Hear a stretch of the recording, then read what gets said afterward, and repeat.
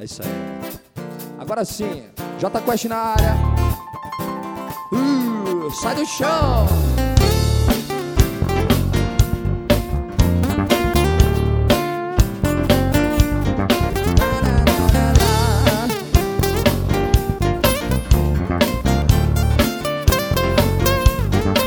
Vem comigo então.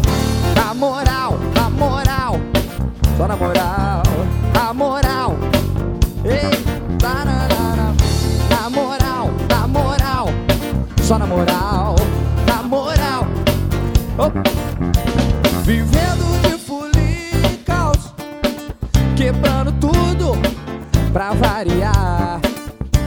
Vivendo entre o sim e o não, levando tudo na moral. Uma manchete de jornal, não vou deixar me abalar. Mais uma noite carnaval no Brasil, só na moral. Diga lá então, na moral, só na moral, na moral. Na moral, só na moral, na moral.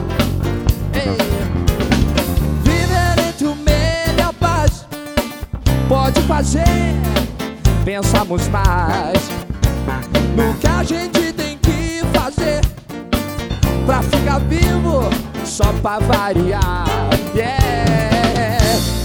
Tudo parece não ter lógica. Bombas de amor, tiros de amor, drogas de amor. Qualquer paranoia vai virar prazer de viver. Na moral, de viver na moral, na moral. Oh yeah, oh yeah. Na moral, todo mundo na moral, na moral. Mais uma vez comigo aí em casa, a galera cantando também. Na moral, só na moral, na moral.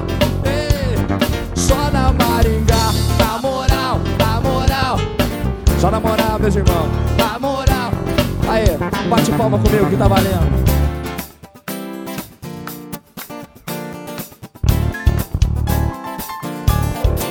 Siga lá.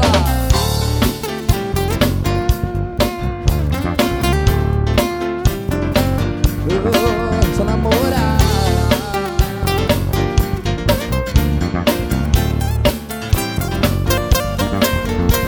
E deixa eu tentar falar pra você o que é viver, o que é sentir, o que é ter prazer se vivendo na moral.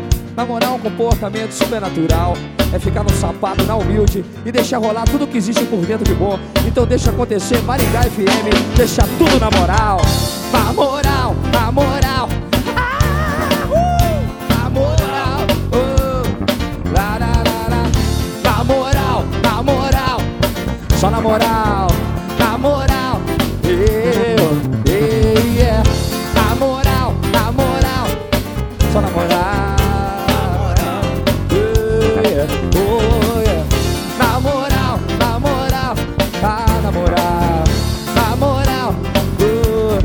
Vamos que vamos, irmão.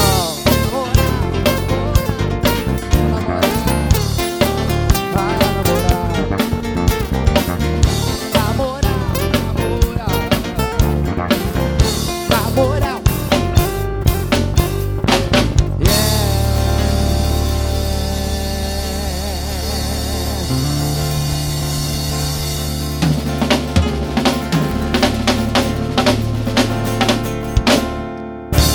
Só na moral.